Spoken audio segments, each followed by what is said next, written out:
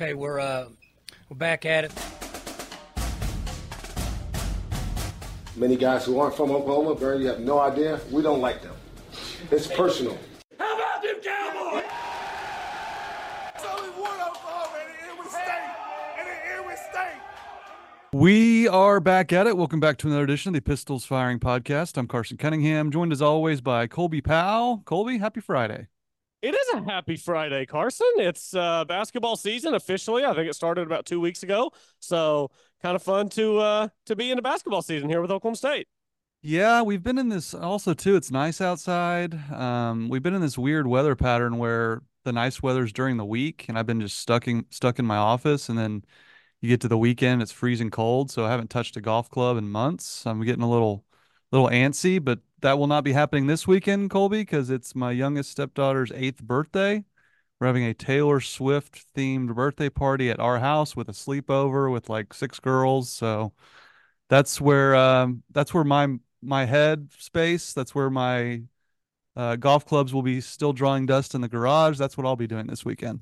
That is unfortunate that you haven't had a chance to play golf lately. I was able to get out on Wednesday of this week when it was like 75 degrees. And that was beautiful. I enjoyed that. But yeah, Taylor Swift theme party. So does that mean like you're going to have Taylor Swift music playing when they all get there and walk in? Is it just going to be playing in the background all night? What is it, the decorations? What makes it a Taylor Swift theme party for 8-year-olds? Well, my wife is a Swiftie-aholic. I mean, basically all she does is look at Instagram reels of Travis Kelce and Taylor Swift. And, we went to the show in Kansas City at Arrowhead. We went to the movie theater and watched the movie. And now she's watching clips from the movie on Instagram reels. I'm like, we've already experienced this in person. We've already experienced the movie. And now you're watching the clips. And I think we are going to watch the movie for the party because it's now on Disney Plus. I'm just like, haven't we done this? Haven't we checked this off the old bucket list? But no, she can't get enough, and thus the daughters can't as well. So what they're doing is, I think all the girls that are invited, including my daughter May, is they're all going to dress as different era Taylor Swifts. There's all these eras that she has. Reputation, she's wearing black, things of that nature. And then of course my wife, being the Swiftie, has all these decorations. There's like a photo wall. We've got all sorts of memorabilia, and yes, I'm sure lots of music will be played as well. Oh, that is awesome. Shout out to your wife for putting on what sounds like a great party for the kiddos. And as much as I'd like to give her grief for just continuing to revisit the Eras Tour, it's not even March, and I've already watched the 2019 Masters this year. So I get it. That's fair. We all have our things, and I don't blame you at all for that. Actually, I have touched a golf club. I haven't mentioned this on the podcast, but I had turf installed in my backyard. My backyard was just a complete mud pit thanks to my 2 doodles. And, Sydney, my wife, is from Houston. So a lot of folks down there just get turf in their yards because it's too hot. You spend a ton on watering. And along with the turf, they're like, hey, we can put a putting green in for you for not much more. I'm like, well, why wouldn't I do that? So Sydney and I had a little putting contest. We played 18. There's 3 holes. So we just did the game where the person who goes first picks a hole and you putt to it. One, you make it in 1, it's a birdie. 2, it's par. 3 is a bogey. And we played 18 holes. And I did win, but Sydney gave me a run for my money. So she's got a little natural ability as well. So I have touched a golf club, long story short. Yep, I got a picture of the backyard a couple of weeks ago. It looks fantastic. I look forward to our putting contest out there one day. Have I ever told the story about me trying to let Dana win at putt-putt on our honeymoon? I don't think so. Let's hear it. I wanted her to win so bad. It's our honeymoon, right? It's like first day we're there. We're at the resort in Cabo. They've got this little putt-putt course down by. I'm like, we'll go down there. All right, I'll let her win. Dude, I was trying so hard. And we get to the last hole. And I mean, I'm just knocking 3-footers by the hole 4 or 5 feet. And she like 9-putted the last hole. It's just like a 20-footer up a gradual slope. She like 9 putts the last hole. At this point, we've got people just waiting to play. So finally, I knocked mine in and I beat her. I'm like, it was all I could do. It was all I could do to try to let you win. At some point, we just had to get off the course so other people could play. So that is my putt story from Dana and I's honeymoon. She couldn't. Golf's not her thing. Let's put it that way. She's a bike rider. Yeah, and that's fine. But like, would she respect you for letting her win? Because Sydney would not have that. Not in all scenarios. Not in all scenarios. When we were 22 and it was the first day of our honeymoon, yes, I think she would have appreciated it just so she could have that little pep in her step on night one. But at this point in our lives, probably not. But when we were 22 on day one of the honeymoon, I think she would have appreciated it. Say it's a little patronizing when you start nine putting to let her win. I think that at that point, little diminishing returns. But that Fair was enough. noble of you, though. I will give you credit for being the noble husband. It was an attempt at nobility. We'll leave it at that. Yep. So that's what we got going on. Let's hear from Chris's University Spirit, your one-stop cowboy shop. Be sure to shop at chrisuniversityspirit.com. And we're going to use this as the uniform review, Colby, as I watched Oklahoma State get their first road win in Big 12 play, wearing the 95 throwbacks. Recalls memories of Big Country, Keontae Roberts, things of that nature. Then I see all these gorgeous photos on Pistols Firing of the Cursive Cowboys they wear at home. I'm just it's sad that they're not winning basketball games because these alternate uniforms they now wear on a consistent basis are if they let me into the lab with Nike and let me design the uniforms, I would have very little notes here. The only thing I would probably change is the current brand on the shorts. I would go back to the O State on the shorts. But besides that, Colby, just chef's kiss. The uniforms are incredible. Haven't said that yet on the podcast this season, but no notes hardly at all. I mean, the uniforms to me are perfect in basketball, and that's everything I've ever wanted from the home and the away. I could see the cursive Cowboys they were at home. I wouldn't mind seeing those on the road in black too. That'd be sweet. But overall, they look sharp on the court, and hey, they're winning basketball games now too. Yeah, they're elite. The uniforms are elite. They've won 4 of 7, so they're starting to turn things around a little bit. And I like the black ones. I like the 95 throwbacks. I think those are my favorite. Cursive Cowboys at home looks really good too. But those 95 throwbacks are just, I mean, I don't know how you really top that. Well, they got to get rid of their current ones because they use the old numbers the football team used before they went to their current uniforms. Remember those kind of barbed wirey numbers with the bandana print on the sides for basketball. I get trying to mirror the football team because that's been something they've done in the past with the alarm clock numbers, but it's time to just scrap those and go full-time cursive Cowboys. That's kind of where I'm at. Yeah, I think so too. And maybe we'll get there next season. I don't know. I don't know how often like the uniforms roll over where you can change things as far as how many have been produced and put in stores on shelves and stuff. But I'm assuming that whenever the next round of that happens and they make changes, maybe that's something that they're going to look at because I think that would be a popular change. Yeah, I would think. I don't know how all that works either, but we appreciate Chris's sponsoring the podcast. That is the uniform review of the week. Well, Colby, we're coming off an emergency podcast where Mike Boynton had some pretty scathing comments for the athletic department in terms of the lack of funding for NIL when it comes to basketball. Scathing might be a little harsh. I think just honest to a harsh degree, maybe, however you want to term that. And he put himself out there, Colby. And since then, they've picked up two really good wins, winning at home against BYU, a ranked opponent, and then, as I mentioned, their first Big 12 road win against Cincinnati. So Boynton backed it up, and credit where it's due. He kind of put himself out there and backed it up with two quality wins. Yeah, I've been just about to burst with takes this week after the way they played at home against BYU on Saturday, and then it was only further solidified by what happened Wednesday in Cincinnati, is that Mike Boynton still has a way of resonating with his players because you remember my concern last week was that you come out and you talk about the lack of budgets and making a decision to recruit lower schools like that was kind of forced on you with the NIL and this stuff. And I was just wondering, how is this received in the locker room? And clearly he still has a way to get through to his guys and to get them to play hard. I mean, that's their two best games of the season in back-to-back performances right after he said all these things. And now, obviously, we talk about winning fixes everything, but now you look at those comments and you wonder what was said behind closed doors from Mike Boynton to his team either before or after he made those comments publicly, because one of the things you could argue is that he was making a plea to the administration. Hey, please give me enough to at least keep the guys I have on my roster now. Please give me enough so that at least I've got Brandon Garrison, Eric Daly, Jamiron Keller, Javon Small, and Keon Williams coming back. next year. Even if we can't go out and pay other big time transfers to come in, or pay big time high school recruits to get through the door because we don't have that much of an NIL budget, at least make it to where we don't have to watch Jamiron Keller and Brandon Garrison play for Jamie Dixon next year. And again, winning kind of solves a lot of problems.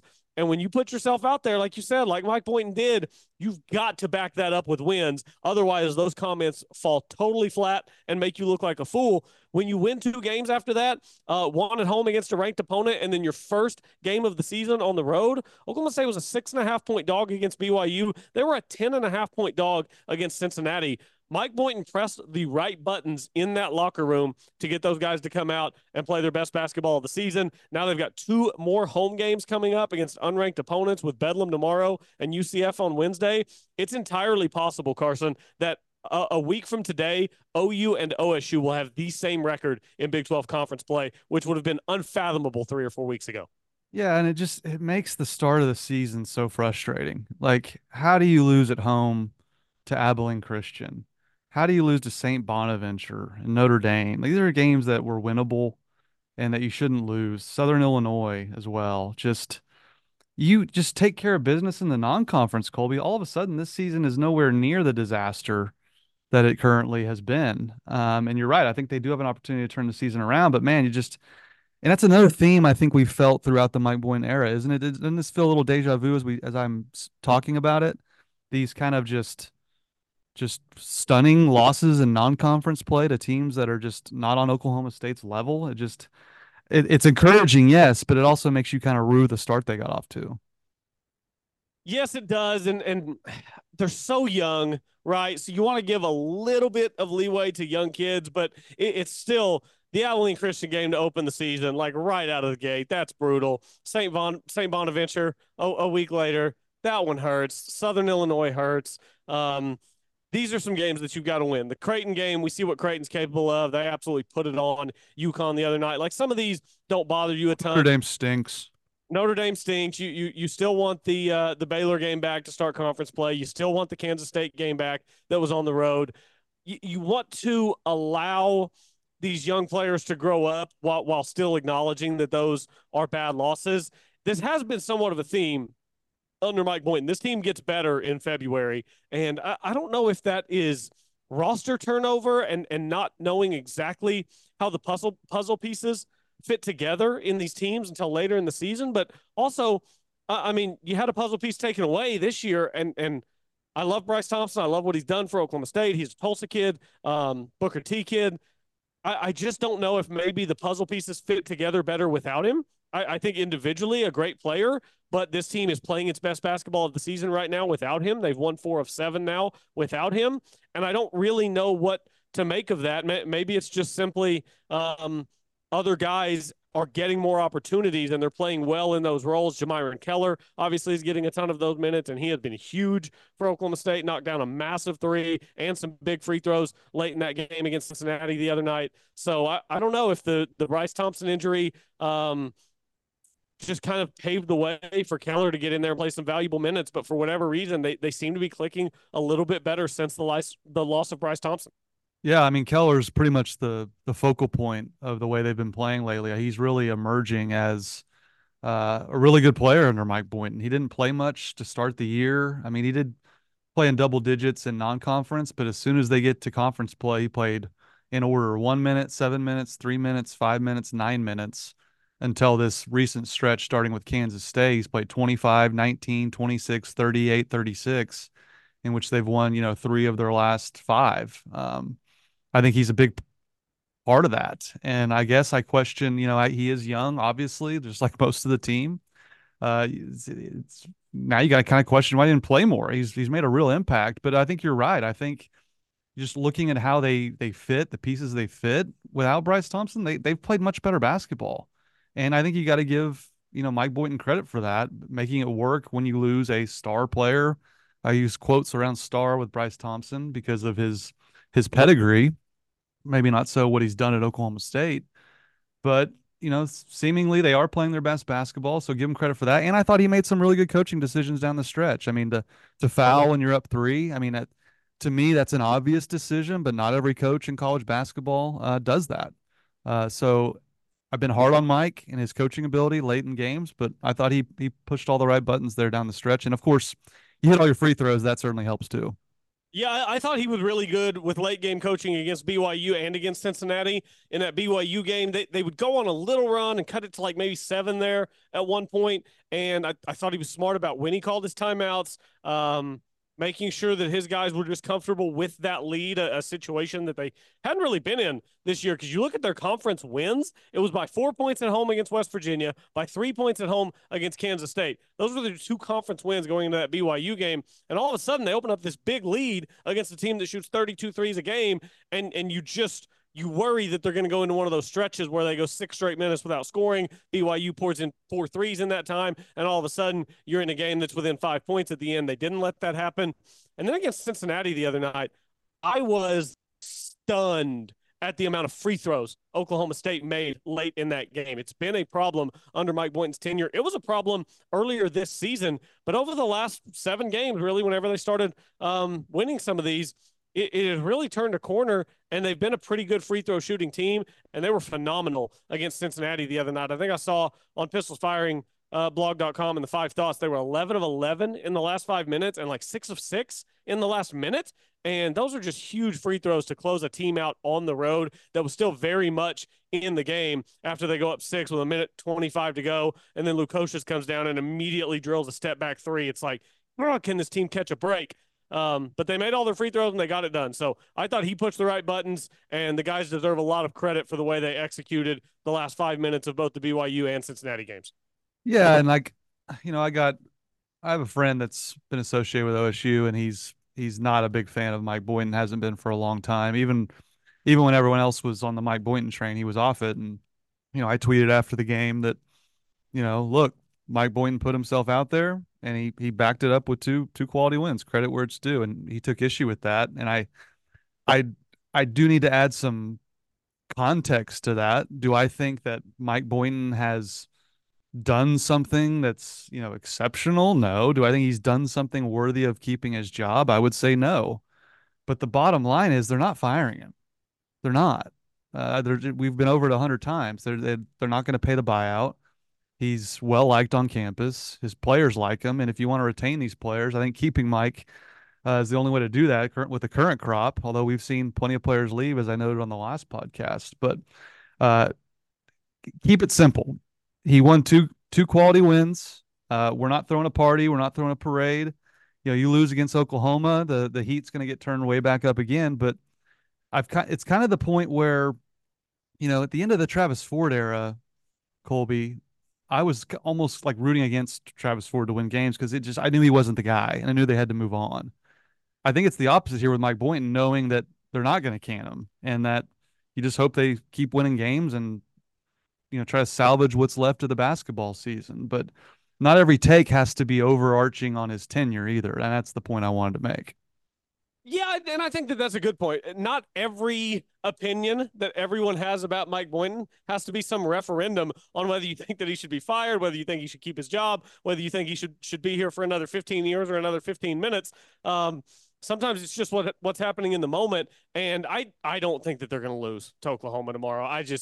He's been really good at home against OU in his career at Oklahoma State. They're 5-1 in the 6 games that they've played Oklahoma and Stillwater since Mike Boynton got there. Their average margin of victory in those 5 games is just a tick under 10 points. So, I mean, they're basically beating OU by 10 points a pop every time they come to Stillwater since Boynton got there. OU's going in the wrong direction. I don't think they're very good. I think that they just kind of got off to a good start to the season, and then people figured them out. I really don't think that they're much better than Oklahoma State, if any at all, to be honest with you. Oklahoma State's conference schedule was much more front-loaded. When we look back now, I don't think we realized how brutal the at Texas Tech, at Iowa State games were going to be as 2 of your first 3 conference games. And then you play Kansas at home. I think you got a little bit of a bad break having to play Kansas twice in conference play. You only get an unranked UCF team once. You only get an unranked Cincinnati team once. You only get an unranked Texas team once. You've got to play Texas Tech twice. You've got to play Kansas twice, BYU twice. So,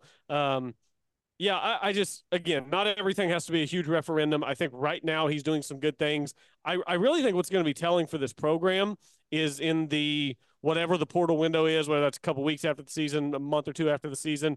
If we see those five I mentioned, Garrison, Daly, Keller, Keon Williams, and Javon Small, if we see two or three of those guys hop in the portal, then that to me is very concerning for the future of the program and what next season means. If all five of those were to come back, I would have some optimism that this could potentially be a tournament team next season as those guys grow up. So I think that you want to get as many wins as you can down the stretch of this season, and then whatever happens in the weeks or months to follow will be very telling about what this team looks like in 24-25. Well, is that even in Mike Boynton's control? Was he almost setting that up with his comments in terms of, they have the lowest budget according to Mike Boynton in terms of NIL dollars. Like I think you wanted to get off a Keller joke going to TCU. Could two or three of these guys end up in the Big 12 somewhere else? I mean, maybe Mike was setting that up with his comments. I don't know. It's going to be a concern for sure, though. Yeah, I texted, my family has a group chat. We always text during the OSU games. And I texted after the BYU game on Saturday. And I said, Jamie Dixon's going to love Jamiron Keller. And no, I don't think that it's up to Mike Boynton. And that's why I think it is so indicative of where this program is heading, because I think that we see these young guys with promise. And if, again, we see one go to TCU and one go to SMU and another one goes to, I don't know, wherever, Ohio State, if that happens again this offseason, then I think that will solidify some of the things that Mike Boynton said last week, which is just simply, if you don't have enough in NIL to at least keep your own guys whenever they show some promise and some potential, you're just not going to be able to compete in modern college basketball. So as important as I think the closing stretch of this season is for Oklahoma State basketball to build some momentum going into next year, I think even more important is what happens in the offseason, because I think that will tell us exactly how many dollars there are to go around and to be allocated toward basketball. Well, and it's interesting. I heard Doug Gottlieb was on the Sports Animal with Jim Traber, and they were talking about, the basketball program, everything that's going on, considering Doug is within those walls now as a consultant. And I thought Doug made a really interesting point that I hadn't put a whole lot of thought into in terms of Oklahoma State as an athletic department. He kind of brought up Kansas State basketball and one other program. I can't remember who else it was, but they clearly have more money in NIL. And he's like, Kansas State isn't trying to be good at every sport like Oklahoma State. Oklahoma State's trying to be winning national championships in softball, wrestling, track and field. And he kind of went on down the list. He's like, Kansas State cares about being good in football and basketball, and that's it. And that's where they put their dollars. So I do wonder, Colby, we take a lot of pride in Oklahoma State being good in every sport, being up there on the lists of national champions all time and certainly every single year. I do wonder if they're spreading themselves a little thin with the point that Doug made about, football and basketball not getting, every dollar. I think that's an interesting conversation piece. I think I would be hard pressed to sit here and say, let's just dump every dollar the university has into basketball and football, because I think that takes a little bit away from what Oklahoma State is as a university and as an athletic department. I think Oklahoma State, I'm having microphone problems here. Can you hear me? Yeah, you've been sounding great so far. I haven't heard any issues. I'm cutting out on my end then. I'll just keep going. Yeah, I think it takes a little bit away from what Oklahoma State is as a university and as an athletic department. Oklahoma State prides itself on being able to put a competitive product on the field, on the court, in sports all across the calendar. I know we're all really excited for tennis coming up this spring. I have people tweet at me asking me when the golf program is going to be back to relevance. Softball is exciting right now. Baseball is exciting right now. Football is great. The soccer team has been having some good seasons in the fall. And I think that's part of the fabric of Oklahoma State, is that we don't just show up for football and basketball. We support the entire university. Wrestling has it rolling again. So I'd be hard-pressed to say that Oklahoma State should do what Kansas State does and just dump it all into football and basketball. I just wonder if maybe there aren't a few more dollars out there for basketball. Again, I'm not asking you to go out and try to steal players from Kansas and Kentucky and stuff like that, but I also don't think SMU should be able to walk into your building with a check big enough that you can't keep Tyreek Smith. I don't think Jamie Dixon should be able to use your roster to recruit. So I think a middle ground where you don't dump it all into football and basketball, but you can at least keep the guys on your roster that aren't. I mean, these aren't Cade Cunningham expensive type guys. These are just normal college basketball player NIL deals, and Oklahoma State can't make enough of those to keep a roster together. I think that's kind of where I draw the line, where I start to maybe have a problem with the investment there. Yeah, I mean, I certainly understand what Oklahoma State is, but this is also a different era now with NIL. So it remains to be seen, and hopefully Oklahoma State can keep the players that Mike Boynton recruits, and it doesn't just become an NIL exodus like it's been for the most part. Speaking of other sports, Iowa announces a sellout for Sunday's duel against Oklahoma State inside Gallagher-Iba Arena. This should be a tremendous atmosphere. I know there's been a lot of retrospectives from the duel they had 5 years ago with Iowa, where Nick Piccinini had that pin over Spencer Lee, which was just an iconic photo with John Smith celebrating in the background, and just an iconic moment in recent lore of Gallagher-Iba. And I think, Colby, this is kind of what I've always said about OSU basketball. Wrestling fans are so loyal. They show up regardless. But if they see just a little momentum, like same with the basketball fans, they just see a little momentum, they will show up. And obviously they're showing up in droves for a sellout against Iowa, which should be, it's an historic rivalry. Everyone's fighting for second against Penn State, but these two do not like each other. It's very much bedlam of wrestling because OU's non-competitive. And I'm looking forward to seeing what that environment looks like on Sunday. Yeah, I am too, and I'm happy for the wrestling program to be back to this point where everyone as a fan base is really excited about what the atmosphere in Gallagher-Iba Arena can be for a big duel. Because we had some of those when I was there, and it's so much fun. And there's just something about that sport that yields itself to this communal fan experience where you're all just on the edge of your seat waiting for that moment to erupt. And that picture you referenced from 5 years ago in that duel, it made me think, do combat sports, wrestling, boxing, MMA, do those sports yield themselves to better sports photographs than other sports because of the way everyone reacts at the same time? Because for my money, the greatest sports photograph of all time is Ollie Liston in 1965. And maybe one of the best Oklahoma State sports photographs of all time, I think, is that one that you referenced from 5 years ago with Piccinini.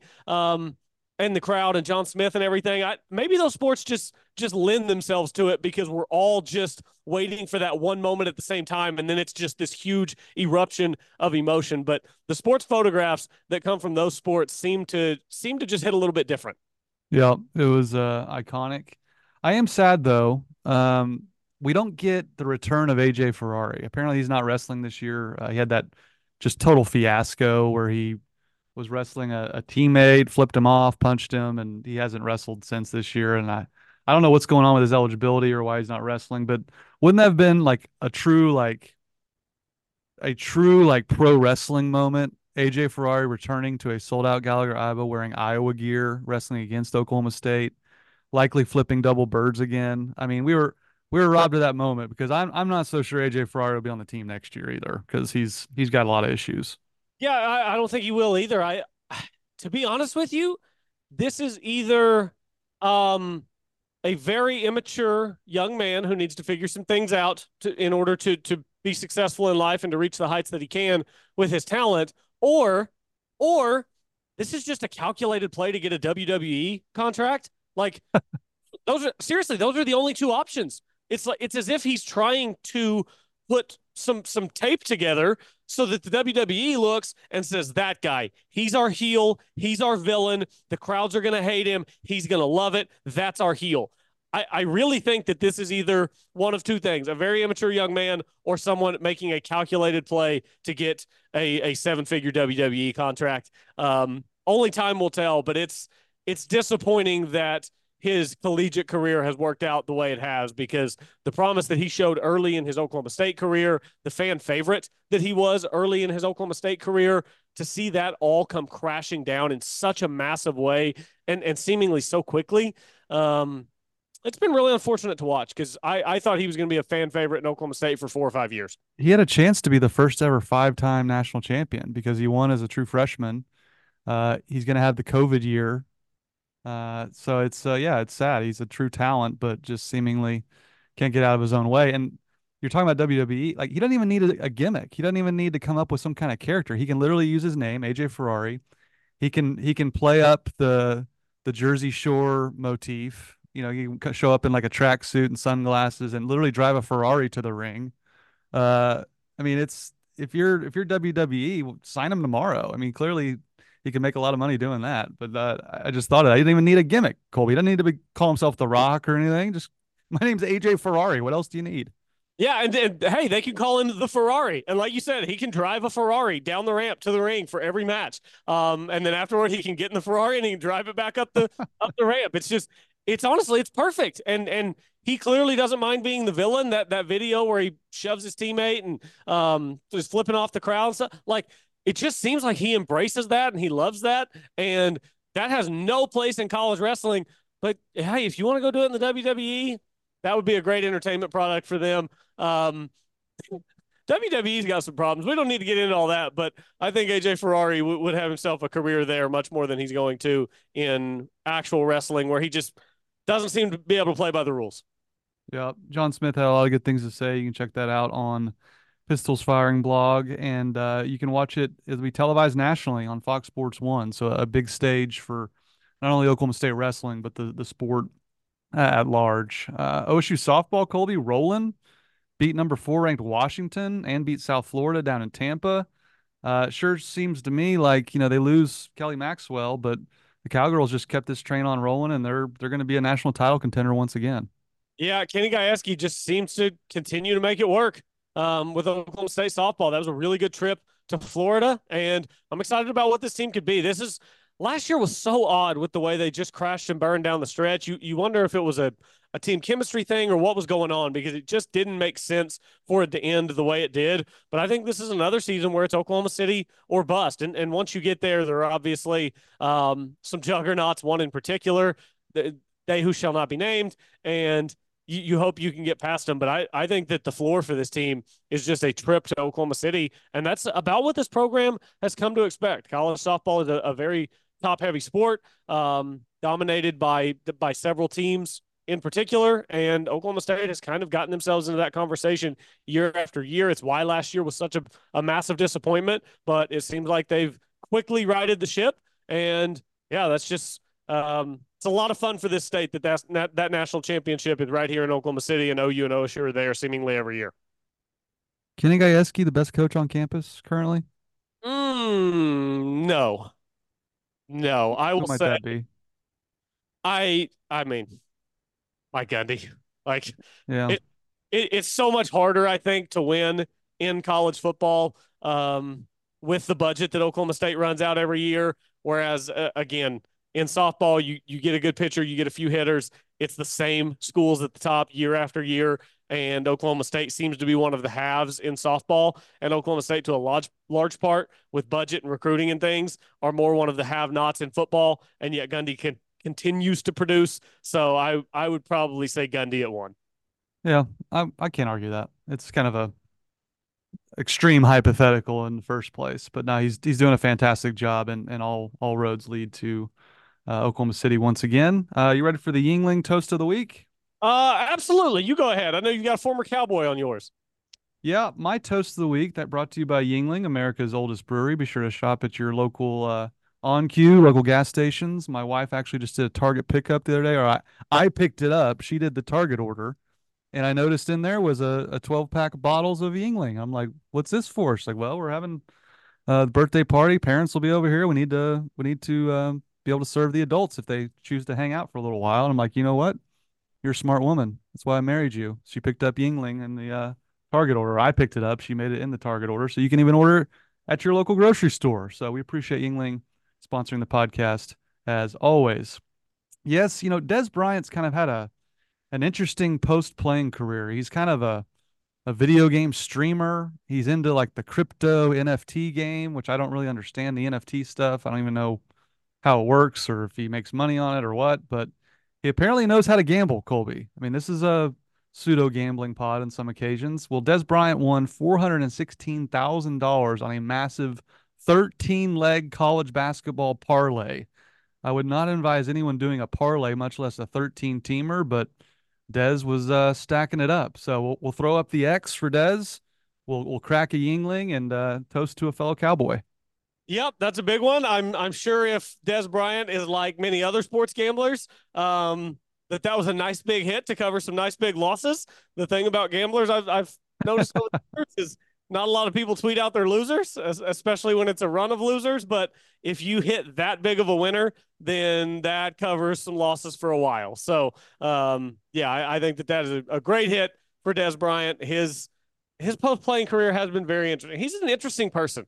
He's got some things to love about him, some things to not love about him, but he's a very interesting and fascinating person. I'm going to go back to the hardwood for my Yingling toasts of the week, and I'm giving out two of them because they played two games, they won both of them, and I thought two different guys were absolutely essential in each. Jamiron Keller, obviously, on Saturday against BYU, he gets a Yingling toast of the week, 22 points in that game on 8 of 8 from the floor, 4 of 4 from beyond the arc. It was his 19th birthday on Saturday, so happy birthday to Jamiron Keller doing that out there. That was just an unbelievable performance.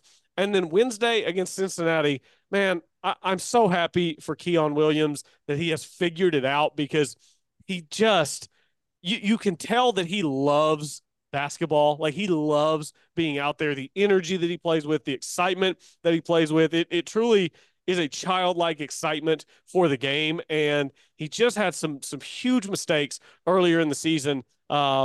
Potentially costing them the Baylor game and the Kansas State game with those late turnovers.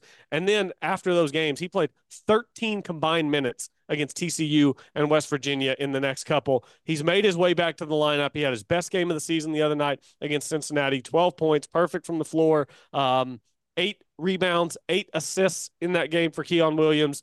To see Keller and Williams do that in back-to-back games, those are just major X factor performances from role players on this team that Oklahoma State really needs to get these wins. So one toast goes to Jamiron Keller, the other goes to Keon Williams. Big time stuff from those guys. Yep, for sure. I mean, again, just imagine if those guys play 4 years at Oklahoma State. Not only will that certainly lead to more wins for OSU basketball, but just the continuity will be great for the program and it'll be great for the fans. You've mentioned this 100 times, Colby. Just the names change so often now in basketball versus a sport like football that, there's not a lot of fandom to be maintained amongst, who the players are.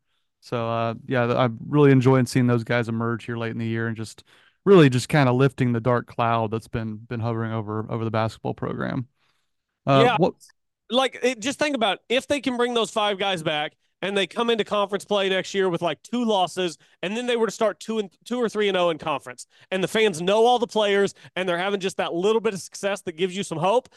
People would start showing up to GIA again. That's what we can cross our fingers and hope for. Yeah, that's another thing Doug mentioned on the Sports Animal was like he's like guys don't even like they're not even like on campus anymore. He's like they're all online classes. He's like, that just wasn't the case when he was in school. And that's the case when I was in school. I walked to class, I'd see Tony Allen every day. Tony Allen and I walked the same path every day and cross each other to where we actually like knew each other somewhat just because we ran into each other every single day. That just doesn't happen anymore. And I think that type of stuff I think matters to get the students invested where they actually know the players. So hopefully, guys can stick around where they get to know them even better. So that I thought that was an interesting point too from Doug. Do you think that the basketball team, any of the football players, do you think they still play intramural sports? Because I know when I was there, we watched an intramural football game one night where Markel Brown was on the team, LeBron Nash was on the team. There were a couple other basketball players whose names escape me. Markel Brown jumped so high to try to catch a football. I didn't know if he was ever going to come down and land. He might still be levitating somewhere in Stillwater. It's just, I really wonder if they're still doing that because that was a lot of fun for us whenever we were there. Yeah, that happened when I was there and beforehand as well. I'm sure that that's the case because Colby, these dudes this is their life. They like nothing more than playing basketball or just sports in general. So you just can't keep them away, even if they're taking all online classes. I guarantee you they're over there at the Colvin running some pickup games for sure. Yeah, I hope so because that is fun for me as far as the athletes engaging with just the regular students. So what would Brandon Garrison do to you if you were in the way in the paint? First of all, I wouldn't be in the way. I would have moved very far out of the way. But if I was turned around and I got caught in a bad position, it'd be very unfortunate. It would probably go viral on social media, and I would have to take a break from the internet. Yeah, you got to do that thing they do in the NBA where they make a business decision and just get out of the way. Uh, Let them slam it. I would Business decision. If I was in the paint and Brandon Garrison was coming my direction, I think I would run at a dead straight angle toward the sideline and then just head back up the court to get back on the offensive end. I don't even want to see what happens behind me. Yeah, that would be ugly. One last thing here. I know we touched on it maybe. I don't know if we did or not, but the college football playoff has been officially revised to a 12 team where the five highest ranked conference champions plus the next seven highest. We did touch on this, didn't we? We did, but we did not discuss the nugget that came out that was in there this week, which is seeds 5 through 8 will host a home game in the first round of the playoffs, which for Oklahoma State, we know what the helmet logo metric means in college football. I think those top 4 seeds are going to be very hard to come by for an Oklahoma State team with even one loss. But man, 5 through 8, and you're welcoming somebody into Boone Pickens Stadium to play a college football playoff game.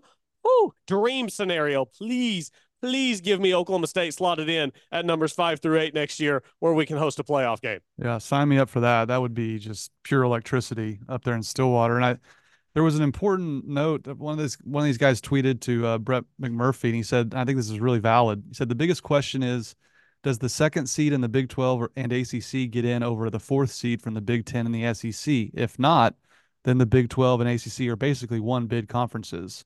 This is really the only mystery still surrounding this format. And maybe I'm naive. I'm sure I will bring this up next time this happens, but I can't see them giving 4 teams from the Big Ten or the SEC. If you're not in the top 3 of your conference, do you really deserve to go play for a national championship? Maybe I'm naive, and I'm sure I am. Maybe I'm just too pure of heart, but I just can't see that happening. Yeah, I don't know. I don't think that there's going to be a steadfast rule that we're going to see year after year, like this conference and this conference get so many teams in, because once you expand to 12, you now get into a lot of scenarios where it's like, okay, Oklahoma State, Utah, and Kansas State and Arizona, like if the Big 12 totally cannibalizes itself and all those teams have 3 losses at the end of the year, then maybe only one of them gets in. But what if Utah's only loss is to Oklahoma State and Oklahoma State's only loss is to Kansas State, and Kansas State's only loss is to Arizona? Then all of a sudden, I think you could get 2 or 3 Big 12 teams in. I do think that the helmet logo, specifically in the SEC, is going to elevate some of those teams. When you look at a conference that is boasting Georgia, Alabama, Oklahoma, Texas, LSU, Florida, Tennessee, like just some of these schools that people nationally have a ton of respect for their programs year in and year out, regardless of the product. I think we could see some years where the SEC gets 4 in. I don't know if that's going to happen in the Big Ten, because as good as Ohio State and Michigan have been, everyone else, including Penn State, has just been average to mediocre to whatever the level below mediocre is. So I think that's more likely to happen in the SEC than in the Big Ten. Well, and Big Ten's about to get exposed now that they've added decent teams to that conference. I mean, Yeah, now that now they all you have to do is not beat all you have to do is beat Northwestern and Iowa now. Now you got to actually play some decent squads. So, Oregon's going to be in there, USC. They at least have to play a schedule with a pulse now. So the teams like Penn State are about to get exposed. Programs like Penn State are about to get exposed. Programs like Iowa are really going to get exposed because they can't just coast through these schedules when they don't play Michigan and Ohio State. Yeah, and I hope that that's the case. I do worry that somehow the Big Ten schedulers are going to work it out to where Penn State is just still like ranked 11th or 12th at the end of every season because they've lost 2 games to the only 2 teams that they've played. And if that's the case, so be it. That's college football. But I do hope that the Iowas and Penn States of the world start to get what they've had coming for a while, beating up on Indiana and Rutgers. But I mean, again, I just think it's so exciting from an Oklahoma State standpoint. You don't have OU, you don't have Texas, and essentially what I think the top 2 from the Big 12, I think are getting in the playoff. The path to at least just playing for a national championship, although the path once you get there is really daunting.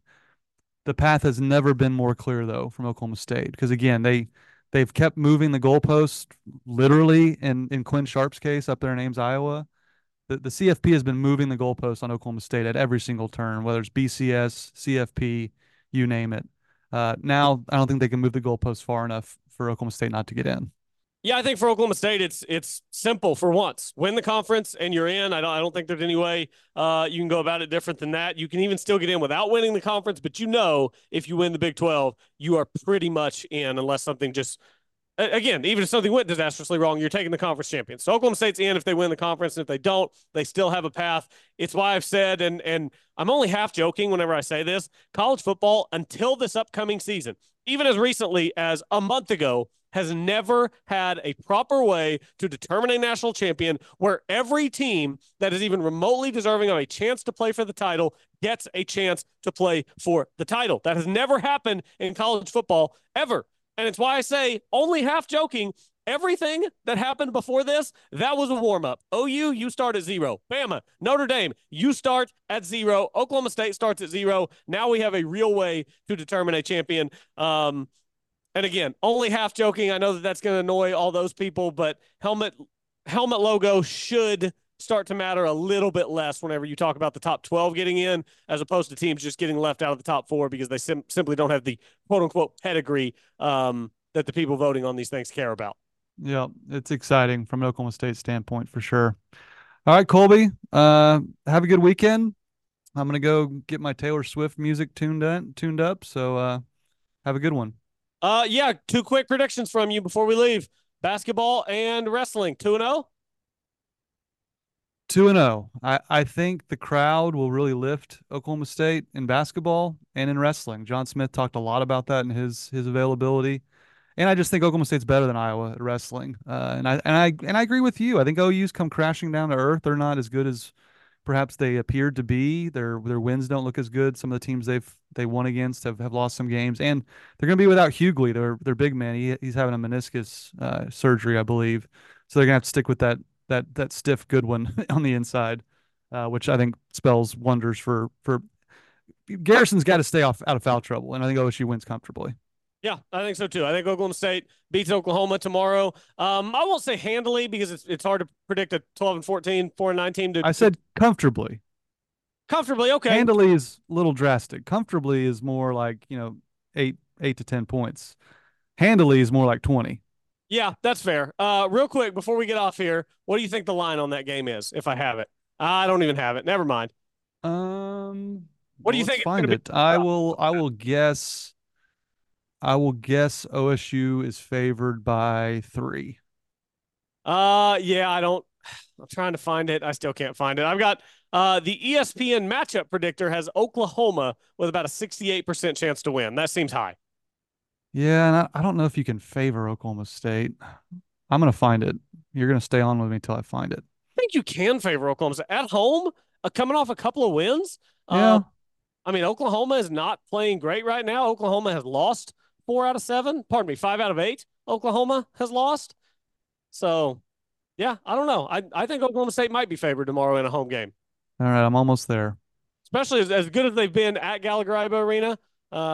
And yes, I'll take Oklahoma State over Iowa as well. This is the best Oklahoma State wrestling team that we've had in a while. John Smith has them rolling, and GIA is just going to be nuclear for that wrestling match on Sunday. So is there just no line on your end, on your site you use? I've got no line on my side. There's no line on scores and odds either.